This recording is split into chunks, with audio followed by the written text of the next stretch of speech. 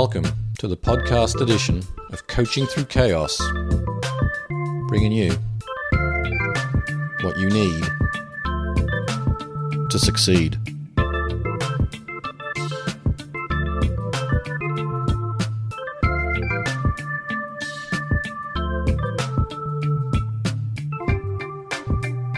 And now, here is your host, Dr. Colleen Mullen. Hi, everyone, and welcome back to the Coaching Through Chaos podcast. I'm your host, Dr. Colleen Mullen. I bring you guest experts each episode to inspire, motivate, and empower you. Today's guest is a podcaster and a therapist. Dr. Jared DeFife hosts the School of Psych podcast, which launched this past January. Along with Jared's interview here on the Coaching Through Chaos podcast today, Jared is launching the School of Psych episode featuring yours truly. On the School of Psych episode this week, Jared explores who I am, where I come from, some hardships I've overcome, and how I did it. Before we get into Jared's interview, I want to remind you that our next episode will be one of our recurring features with a resource for those who serve.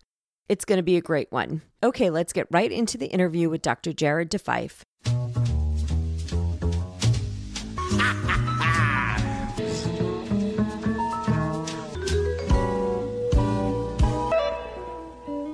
I'm here with Dr. Jared DeFife.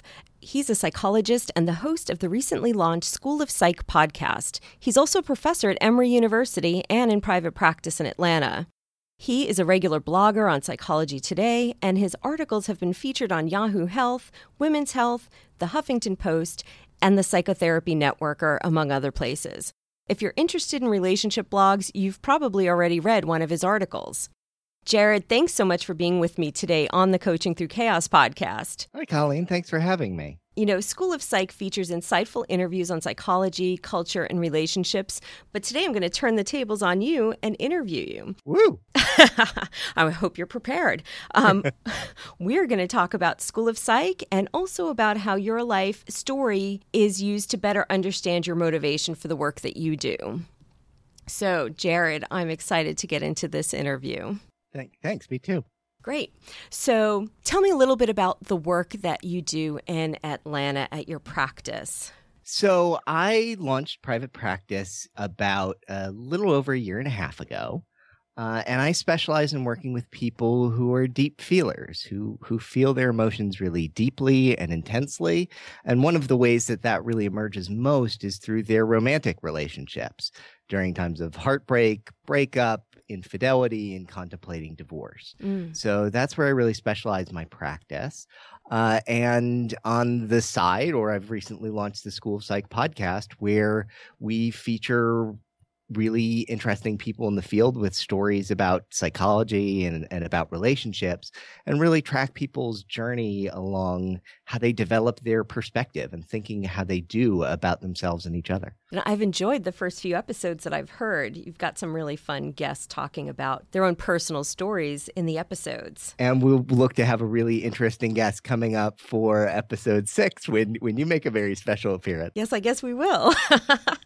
Now, I know before I go into talking about deep feelers and all those romantic ups and downs that can happen in people's lives, I know you have a fun story about how you decided to become a therapist, and I'd love for you to share it with the audience. Well, actually, there was not really one point of me deciding to become a therapist. It was actually a conglomeration of a lot of moments. And I think that really centers around, for me, experiences of feeling my own emotions very deeply and feeling depressed and even kind of working through your own stuff in therapy. There was this moment for me that I remember, 6th grade graduation, where you were graduating from elementary school, and I loved my elementary school teacher. I had her in 6th grade. I had her in kindergarten. And I remember walking home from that day of graduation. There was some book that people had put together about themselves and about how they saw themselves in the future. And I don't remember why I was walking home. This could entirely be a fake screen memory, but I don't remember why I was walking home. I didn't usually, but I do remember at some point there's this road that led down in between these two ponds. And I just remember feeling the weight of the world on my shoulders and this overwhelming sadness. And I think even then I realized that that's kind of heavy for a 12-year-old. So you even had the insight back then to know you're feeling things a little bit differently than other people, or maybe even a lot differently than other kids your own age. Yeah, that I was badly affected by losses, changes, relationships, feelings, feeling rejected, and that I carried that very heavily. And remember being called a sensitive kid or too sensitive. And I remember carrying those things. And so I think that was actually a huge part of it. I mean, I knew I wanted to be a therapist from a fairly young age, around when I was a teenager. I think in high school, there's programs from the school plays where I would say I'd wanted to be a psychiatrist. So I've been on a fairly consistent path towards that. I think also watching Frasier has something to do with it. I do have a Parson Russell Terrier, and I do now have a podcast, so maybe there was something about that. And you've got a bit of the Frasier look to you as well. I'm listening. And that's a compliment. So, so your life has been on this path, and I want to ask you about that time in your life. You said too sensitive. You had a lot of losses, and you remember feeling rejected, even at a young age. Do you have a story that you could share about that and how that informs what you're doing today? Oh gosh, tons of stories. There was always the sixth grade. Apparently, sixth grade was a big influential part of my life. Sixth grade skating party where you would want to ask a girl to a couples skate, but feeling not good enough, feeling rejected from that. I also remember in high school, I did a lot of theater in high school as one of the theater kids. We had a very large high school in Mentor. So there was somewhere to fit in for just about everyone. And I remember sitting on the edge of the stage, probably at the closing night of one of the shows. In my senior year, it was West Side Story. Mm-hmm. But I remember just sitting on the edge of the stage, just kind of dangling my legs over the pit orchestra. And again, it was that same heavy feeling that life just felt different, that life felt like it would never quite be the same. There was this overwhelming sadness. There was this fear about what was coming in the future. And it was so heavy. And I remember struggling under the weight of that pretty much a lot of my childhood and adult life. Those moments would come and go, of course. Like my parents would also describe me as like a happy child in a lot of ways. Mm-hmm. But that deep experience of a change or a loss was always something that just stuck with me. That's a really impactful memory to have. And it sounds like a familiar feeling would come back to you. It was very uncomfortable, but familiar. And were you able to make sense of it at the time, or were you left very confused? I mean, here's this happy kid, or otherwise happy kid, and essentially around 12 years old in sixth grade, feels the weight of the world on their shoulders. How did you make sense of that, or how did you cope with that at the time? Well, you kept going. How do I make sense of it? I don't know if I make sense of it even to this day. Certainly the labels, depression, this feeling, though, that something was wrong and that something was broken. And the way I made sense of it then was that there was something deeply wrong with me. And I would also even beat myself up for feeling that way because it seemed so self-centered. Like, okay, you're 16. This isn't that. And you would always get those messages. This isn't that big a deal. Stop being so sensitive. Stop doing that. Right. So you're getting sent the messages that you're really making more out of this than you need to. Yeah.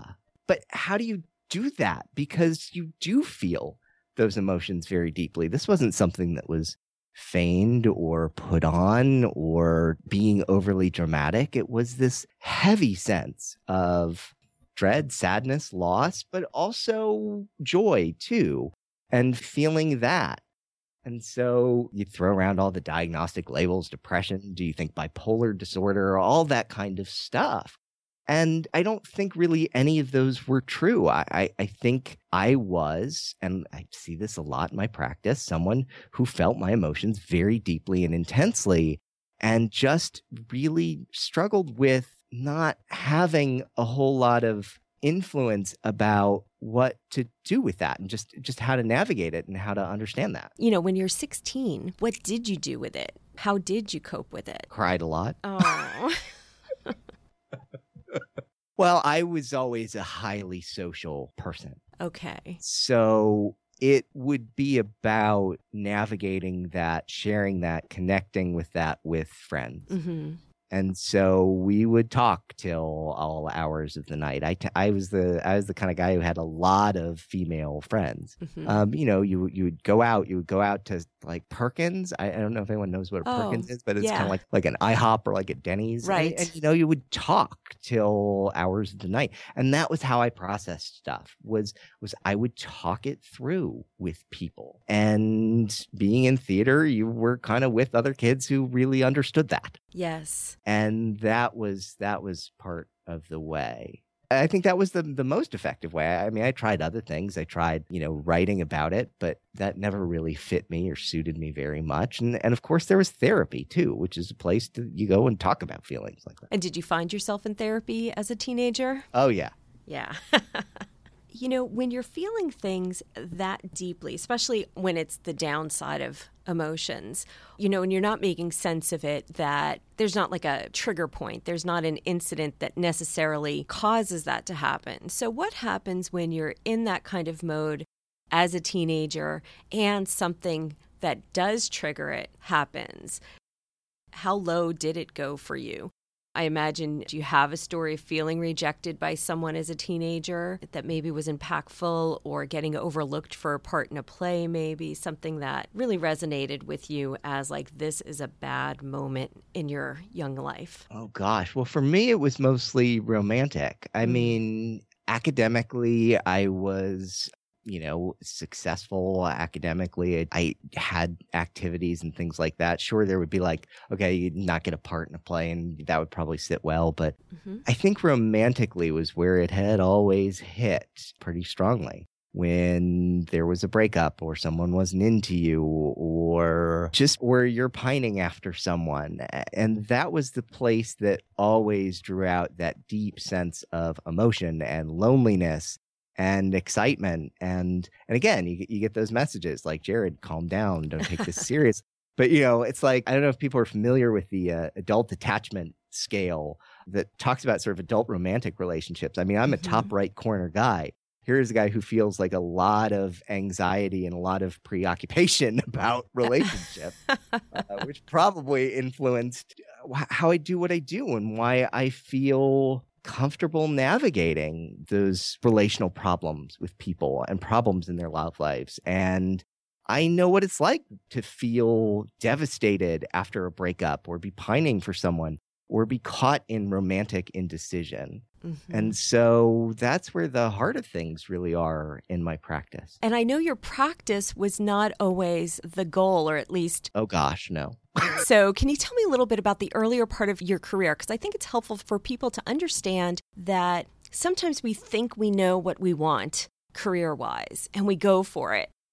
And then we find ourselves at a crossroads. Can you talk about your experience of this? Oh, sure. Well, I guess you said sometimes we know what we want and go after it. And I was like, there are people who feel that way.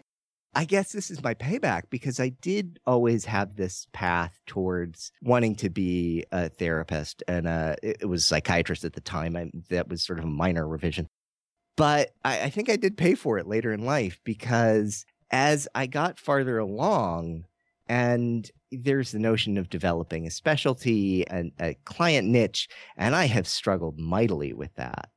I was really groomed through graduate school towards an academic career path. Right. You spent a lot of time as a research scientist, correct? Yes, I spent a lot of time as a research scientist. So I had always, in my academic work, balanced on clinical research, where you would investigate psychotherapy process and outcome, where you would look at personality variables as related to treatments and outcomes and how people were doing. So After grad school, I was in Boston for internship and postdoc, and both of those were very clinically focused programs. Mm-hmm. But I needed some more hardcore research experience, federal grant funded research experience. And there was an opportunity that I got through my postdoc. After my postdoc was ending in Cambridge, to move down to Atlanta to join a National Institute of Mental Health grant that looked at personality disorder diagnosis. And we were looking at things for like trying to understand personality disorder diagnostic systems with DSM-5 on the horizon. And that's what really brought me down to Atlanta. And so I worked on a research grant doing that for a few years.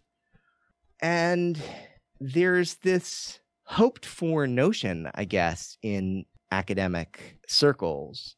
Well, I don't even know if it's hoped for anymore. I mean, there are some camps in the field of psychology that are saying we're not training practitioners. We're training scholars. We're training academics, and we're training sort of hard science researchers who are going to go on and build labs and become scholars. Right. There are other programs that say, well, we're training practitioners, and the science part doesn't factor in. And there's a camp of folks that says those two things should be integrated, science and research and practice. Mm-hmm. And that was where I fell. The research informed how I thought about clinical work. My clinical work informed research questions and how I thought about research data. And I just kind of came to this middle ground, or this falling along the split that was just kind of impossible to navigate because they're both full-time careers. And to try and integrate the two of them, while it's nice in theory, it's incredibly difficult, and they don't make it easy on early career folks to try and navigate both of those. If you're a researcher, that's 150% job. Yeah. In many ways, being a clinician's 150% job. Mm-hmm. And somewhere along the way, one of those things really has to give. And I found myself in the academic setting, the more successful I was at it, the more I was accomplishing academically, the less and less happy I was. And that's an interesting conundrum to find yourself in. And so you're doing this and you're doing well at what you're doing. And as you said, you're not feeling what you thought you'd be feeling. You're not happy. You're not satisfied with what you're doing. So how did you make that decision then to leave? And did you get any pushback from the academic setting? It was not easy. You said not satisfied. There were some years there of struggle, of really trying to find my identity. There was always this sense of like, yeah, I was good at pushing out research papers, and I could execute on a research paper and help people with their data and put it into publishable form and get publications that way. But there was always this sense of, why am I not saying, okay, I want to be directing a research project, or here's this research question that I want to ask. There was always kind of that sense there. So you're participating and playing along, but you weren't initiating. You didn't have that drive to initiate at that time. I didn't. And I don't know if people saw that or suspected that, but when you play along, especially in academia, where you have folks who say, I have all the stuff that I want someone to execute it, you can find yourself falling into it really easily. There are things available that you can say, I'm going to do this paper, I'm going to work on this grant that's logical to do because that seems like what you're supposed to do. And so breaking out of that was really hard. There was a moment, though, a couple of moments, but there was a moment, though, that I knew that I am not proud of. And that I knew that I was done.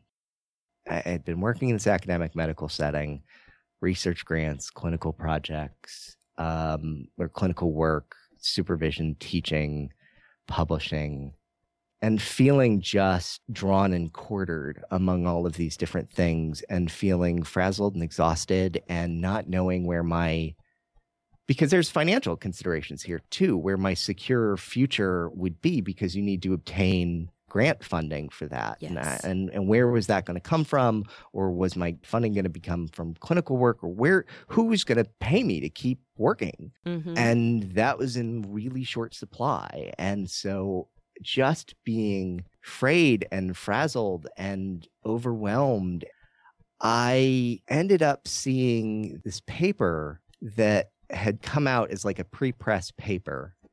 And the first author was someone that I knew and had felt close with. Mm-hmm. And the other authors on the paper were me and my advisor. And I saw that, and I'd never seen this paper before. And I had no idea what this was. Oh. And I lost it. My rational brain, when you feel emotions deeply, your rational brain shuts off really easily. My rational brain just shut off in a way probably never even have in my life. And the only explanation for this was, well, this guy stole from us. And this guy was using our names to try and advance the thing. And I had reached out, and I think I tried to get in touch with him, and feeling very impatient, hadn't heard back sort of immediately. And so then I went to the journal editor where this thing was and basically accused this person of stealing for that. Mm. And he did get in touch with me, mm-hmm. and he was very hurt, understandably so. What was the miscommunication, or what was the misunderstanding? I think it was just like a simple mix-up of, we had worked on some other paper, and because you submit journal articles kind of in pieces, he hadn't changed the thing on the title page that had gone through. It was a simple mistake that in your moments of calm and thinking that you have a lot of compassion and understanding for someone to do. And he was very disappointed and very hurt. Mm-hmm. And I had just felt like I have lost my soul a little bit. You said you had thought you were close to this person. You said you'd worked on other things. So losing part of your soul, that you would be so angered and offended that they might have stolen from you, or lost a bit of your soul because of how you thought your friend could have stolen from you? I think because I wasn't open to considering any other possibility. Yes. And I didn't even have the patience to try and talk this out with him and give him a chance to say, like, what is this about? Because my mind immediately went there and was mm-hmm. so shut off to any other possibility and was so angry. And I think that was also a signal in my life of, there were so many places at that time that I had felt kind of lied to, taken advantage of, and some of that for good reason in other places. And it wasn't worth it. Mm-hmm. And I looked around and I said, what am I doing? And what did you do? I don't know what I did immediately after that. I mean, obviously we worked to correct the error. But was that the beginning of the end of your research career? Yes, it was. It was the beginning of the end of my academic career. I think at that point I said, I need to either create a position here that I can feel comfortable working in, or I've got to leave. And I thought about leaving, and I thought, well, this is not endemic to the place I'm at. It's kind of consistent part through academia. And so then I started to say, this is not where I want to be or what I want to be doing. And I started looking to figuring out about leaving. And I started talking to people in private practice. And it wasn't a place I had seen myself going, or maybe had thought it would be later in the career. But this academic path was what I had been groomed for through even undergrad and graduate school. So leaving it was kind of crazy. And yes, to answer your earlier question, there was pushback. Mm-hmm. There was absolutely pushback. As some of it good intention, but also kind of saying, like, why would you throw this all away? Yes, because there's that assumed prestige that comes with the professorships and the research grants and the names on the published papers. And when someone rejects what other people strive for in their careers and realize it's not for them, other people don't understand it. Yeah, I think a lot of people felt like it was a rejection of them and what they had given to me through the years. And I had some wonderful academic and research mentors. But I also had some amazing clinical supervisors on internship and postdoc. And I have always been going back to 6th grade and 1st grade, kindergarten. I've always been very affectionate and grateful for my teachers and what they have given me. So it hit hard when some of those teachers, they never quite said, I don't approve of what you're doing, but they always question it. Are you sure? What about this other position? Or, hey, there's some other. I just last week got an email about a tenure track opening in some who knows where, probably for a third of the income that I'm making. And, it's hard. Yeah. But it sounds like you have really come into your own in this decision and really truly enjoy what you're doing now and have designed a practice that seeks to help people that you think you can best connect with. And I know you have a funny pop culture reference to someone who would be the ideal person to walk into your practice. Can you tell me about that? Oh, it's Taylor Swift. I love that. I heard you say that somewhere, that Taylor Swift would be your ideal client. And can you talk about what that means for everybody listening? On her guitar.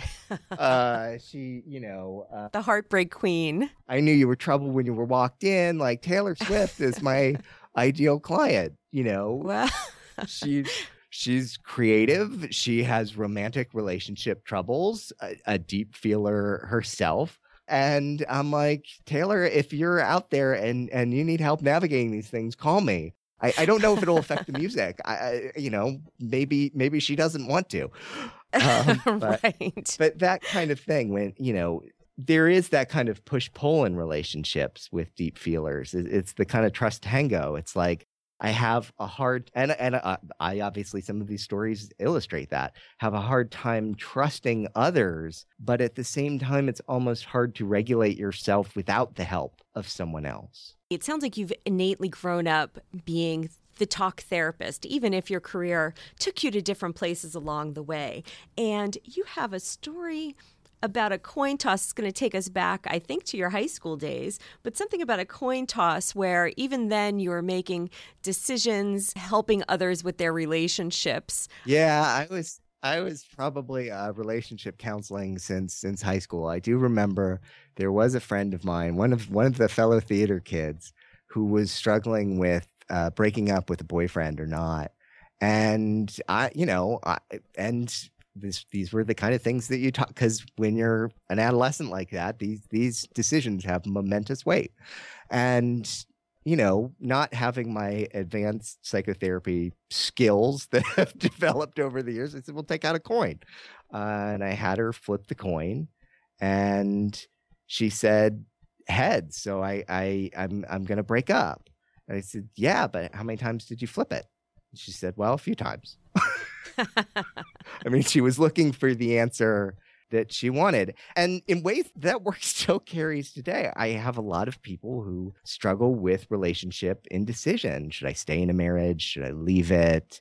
This relationship isn't going well. Is it time to break up? Time to go? A lot of people come into therapy and when you specialize in something like relationship struggles or heartbreak, I'm sure you get a lot of people, as you said, coming in looking to you for an answer. And I know that that's not our role. Can you talk about how you maneuver that with your clients and how you see your role in helping them when they are struggling with a decision of whether to stay or leave a relationship? Yeah, I mean, absolutely. They want you to be able to give them an answer because they're struggling, because the ambivalence and indecision is painful and difficult.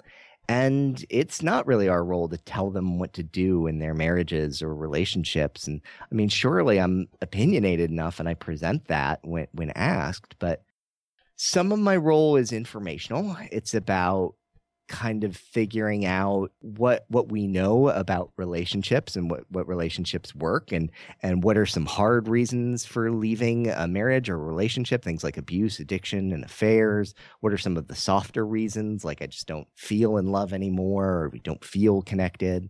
My role is to help them keep their integrity through the process of deciding, and to really walk the path with them and understand their perspective and help them see multiple perspectives. Because when you're in the same way it was for me in academia, that at that point where it was like, when you're in that and you're feeling it so intensely, your thinking is not always clear, and you can become very certain about your perspective of things. And so sometimes my role is kind of shaking up that perspective and saying, well, there's another way to look at this. What do you think is one of the best ways that someone can really grasp that? Because if you are one of those people like yourself, and I think I even relate to it a bit, where you just feel things so intensely sometimes, especially around relationships, when you're working with someone, what is something that you might do to highlight a different way of looking at their situation? Well, there's one thing that for me works better than anything else, and that's empathy.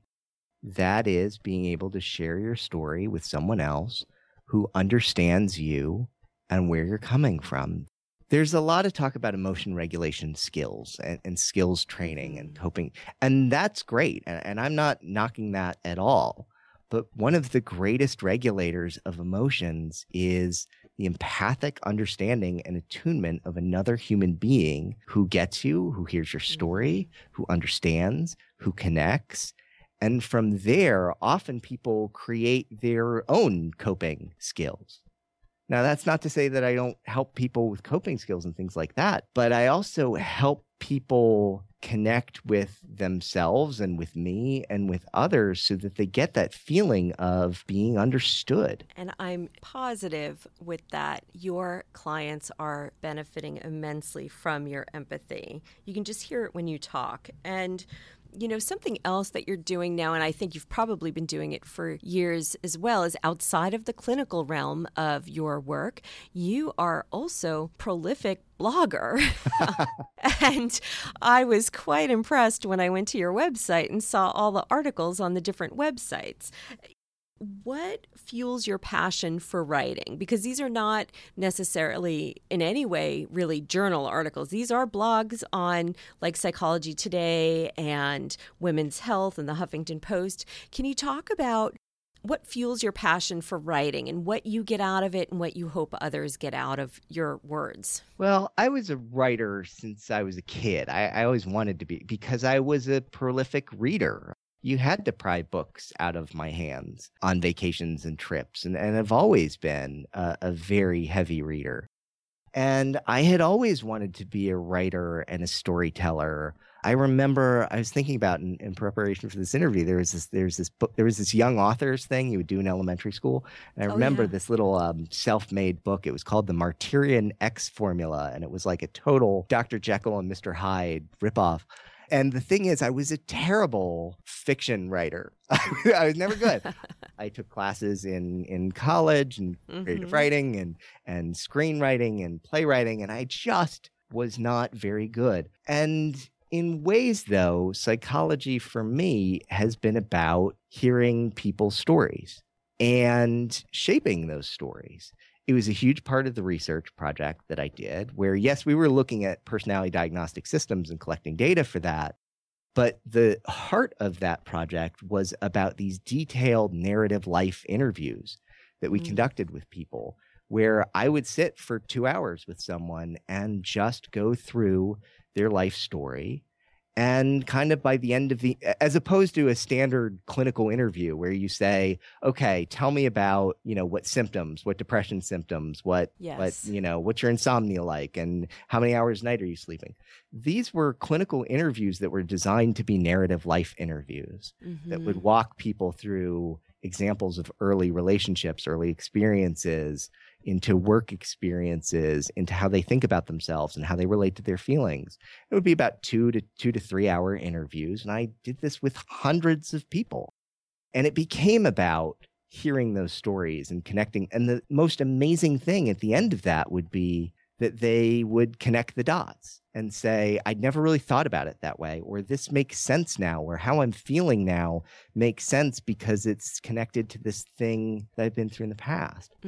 And so the writing, the popular press writing, was always about talking about psychology and communicating about psychology and concepts to people in a way that wasn't stuffy and academic and that did reach people where they were at. And there's always been a shortfall in that for me, because in some of those blog writings and relationship articles. There's the 5 tips. There's the 5 tips for better life, for improve your marriage. And it would be about generating these kind of endless list of tips and life hacks and things to think about. And that was not the heart of how I work as a therapist. And that's not the soul of what I think helps people change. I think those things are great and tremendous resources, but I also came to feel that something was missing in there. And that's what led me to the podcast. And that's where I wanted us to go now. So we've talked a little bit about School of Psych and what you're doing on there, but tell us what's coming up for School of Psych and, well, of course, besides me, I forgot about that for a second, and tell us what's coming up on School of Psych podcast and what people can expect of the information and how it's going to be presented to them and what you hope they can take away from it. Yeah, so the podcast started out as a completely different idea. The School of Psych podcast was originally supposed to be about interviews with experts in psychology and psychotherapy. We would talk about things like therapy methods and different schools of psychotherapy and learning about the eclectic mix of what's out there in like psychotherapy. And in ways was going to be somewhat more technical. Mm-hmm. And then I had my first guest, who was Lisa Phillips, who was a journalism professor and a New York Times Modern Love column contributor. And here she tells this story about falling and almost obsessively kind of stalking a man who didn't love her back. And how that had changed her life, and how years later she went to explore the experience and interviewed women about their own romantic obsession and unrequited love. And she was an amazing storyteller. And the interview with her and her authenticity, her vulnerability in sharing that, and what you can learn from someone's story changed incredibly what I thought about the podcast and what it became. And so I've really strived to make the podcast about talking with people about relationships or psychology, sometimes psychologists and therapists, but sometimes journalists, about their experiences and digging deep into those experiences and how that shaped how they think about themselves and how they think about other people.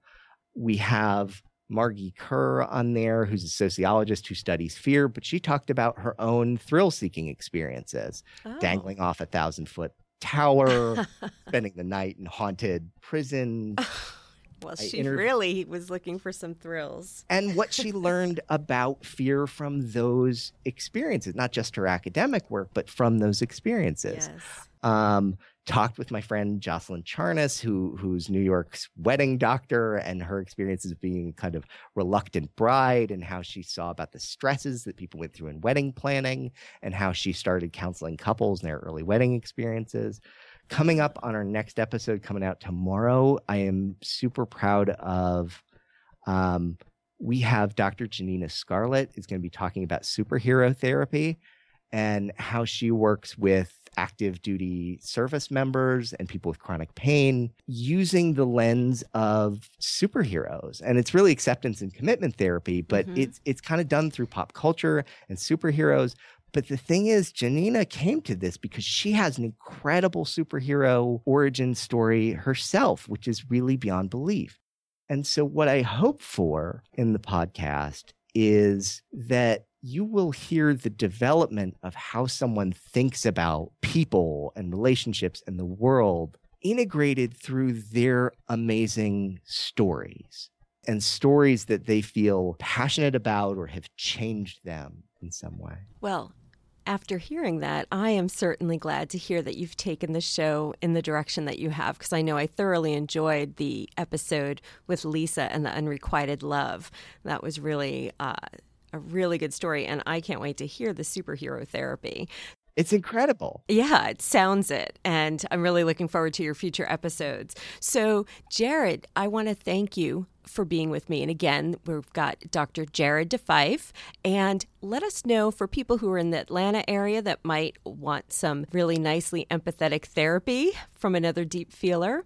Where can they find you, that website, and where can they find the School of Psych podcast? So my clinical practice website, and they link back and forth, but the clinical practice website is dccatlanta.com. But really, most people out there will probably be interested in checking out the podcast, and that's the School of Psych podcast. You can find it on iTunes. You can find it on Stitcher. We're at my website, schoolofpsych.com. Excellent. Well, thank you, Jared, for being with me today on the Coaching Through Chaos podcast. And as with every episode, we will have links to all of Jared's contact information in the blog post that goes along with today's episode. And we'll also throw in a few links to some of his favorite articles that you can find online as well. So thanks again, Jared, for being with me today on the podcast. Thanks, Colleen.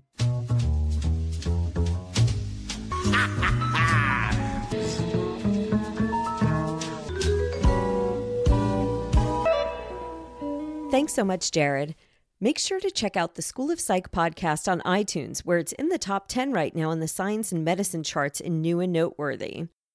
And just a little friendly reminder that this week's episode of School of Psych features me, and it will help you understand more about how I overcame some hardships in my life and where I find my passion for helping others.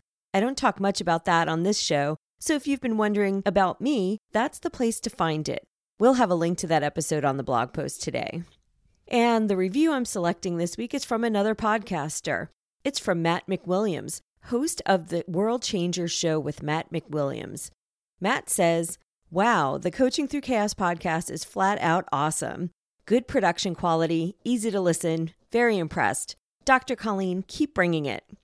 Thanks, Matt. I will keep bringing it. You can find the World Changers Show on iTunes, where Matt interviews world changers, from best-selling authors and successful business owners to other inspiring guests. If you haven't checked him out, it's worth a listen. Next up will be another special episode featuring a resource for those who serve. And I want to say how much I appreciate my military, firefighter, and law enforcement following on Twitter. You all are so supportive, and I'm honored to be able to bring you resources that you may not otherwise know about. Thank you so much for what you do. As always, I want to thank Dr. B for my assistance on the show and BennettSullivanmusic.com for my theme music. I want to remind you that Bennett's interview with his boss, Steve Martin, yes, that Steve Martin, is on a recent blog post on coachingthroughchaos.com. And I want to encourage everyone to support the Broadway production of Bright Star by Steve Martin and Edie Brickell.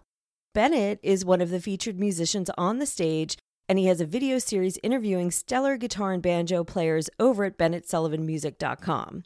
There are links to all that Bennett Sullivan Music is doing on my recent blog post about him. Just search Bennett, Bennett, on coachingthroughchaos.com to find that post. All right, that's it for me. I hope you have a wonderful week, and if you've got chaos in your life, I hope you're finding your way through it. Take care.